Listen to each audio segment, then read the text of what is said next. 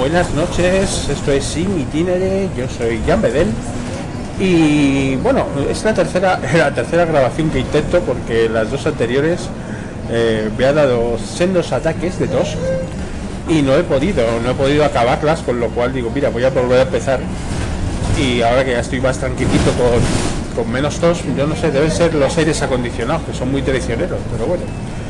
En fin, bueno, que no me enrollo, que lo que os quería comentar en este itinere ya de vuelta del curro es precisamente un concepto que he estado pensando y que voy a añadir a mi ya amplio catálogo de tonterías y gilipolleces variopintas, y es el concepto de burbuja, ¿no? Porque hoy lo he vuelto a vivir, ¿no? En los trabajos, pues evidentemente cada cual es de su padre y de su madre, pero en el mío pues necesito atención, entonces suelo tener alejado el móvil, no suelo conectarme a internet en el trabajo, tampoco diré que no lo he hecho nunca porque a veces pues le echo un vistacillo al móvil, bueno, sobre todo pues para ver si hay algún mensaje importante y tal, pero bueno, no suelo interactuar casi nada y solo en la hora de comer un ratito lo miro, ¿no?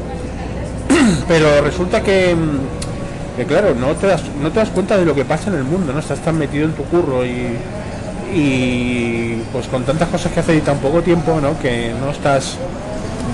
En el mío no me puedo permitir el lujo de estar mirando noticias ni estar conectado, ¿no? Entonces, claro, te enteras de, por ejemplo, yo qué sé, la muerte de Blesa hoy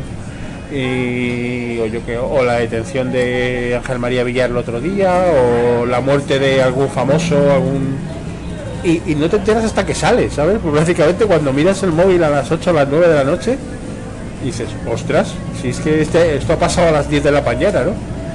Y eso es porque estoy metido en una burbuja y me desconecto del mundo, ¿no? Entonces eso, bueno, pues hombre, no es malo, pero tampoco es muy bueno, ¿no? Porque si, hombre, son noticias que a lo mejor no te tocan de cerca, pero si te llegan a tocar de cerca, pues a lo mejor ya es otra cosa, ¿no?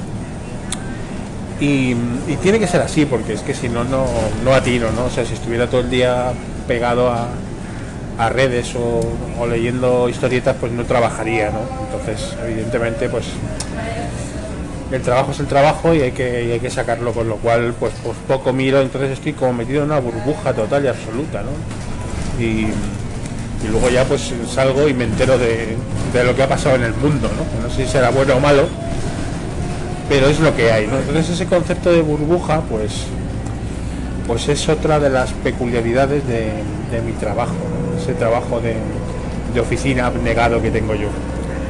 En fin, gente people, pues no sé si en vuestros trabajos tenéis la suerte de no estar metidos en una burbuja, o sí, o no os queda otra que apagar el móvil y encenderlo 8 horas después, en el mejor de los casos, ¿no? Porque a veces son hasta más.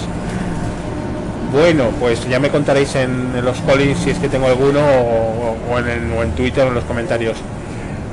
Venga, gente people, mañana otro itinere con Jan Bedel. Nos oímos. Chao.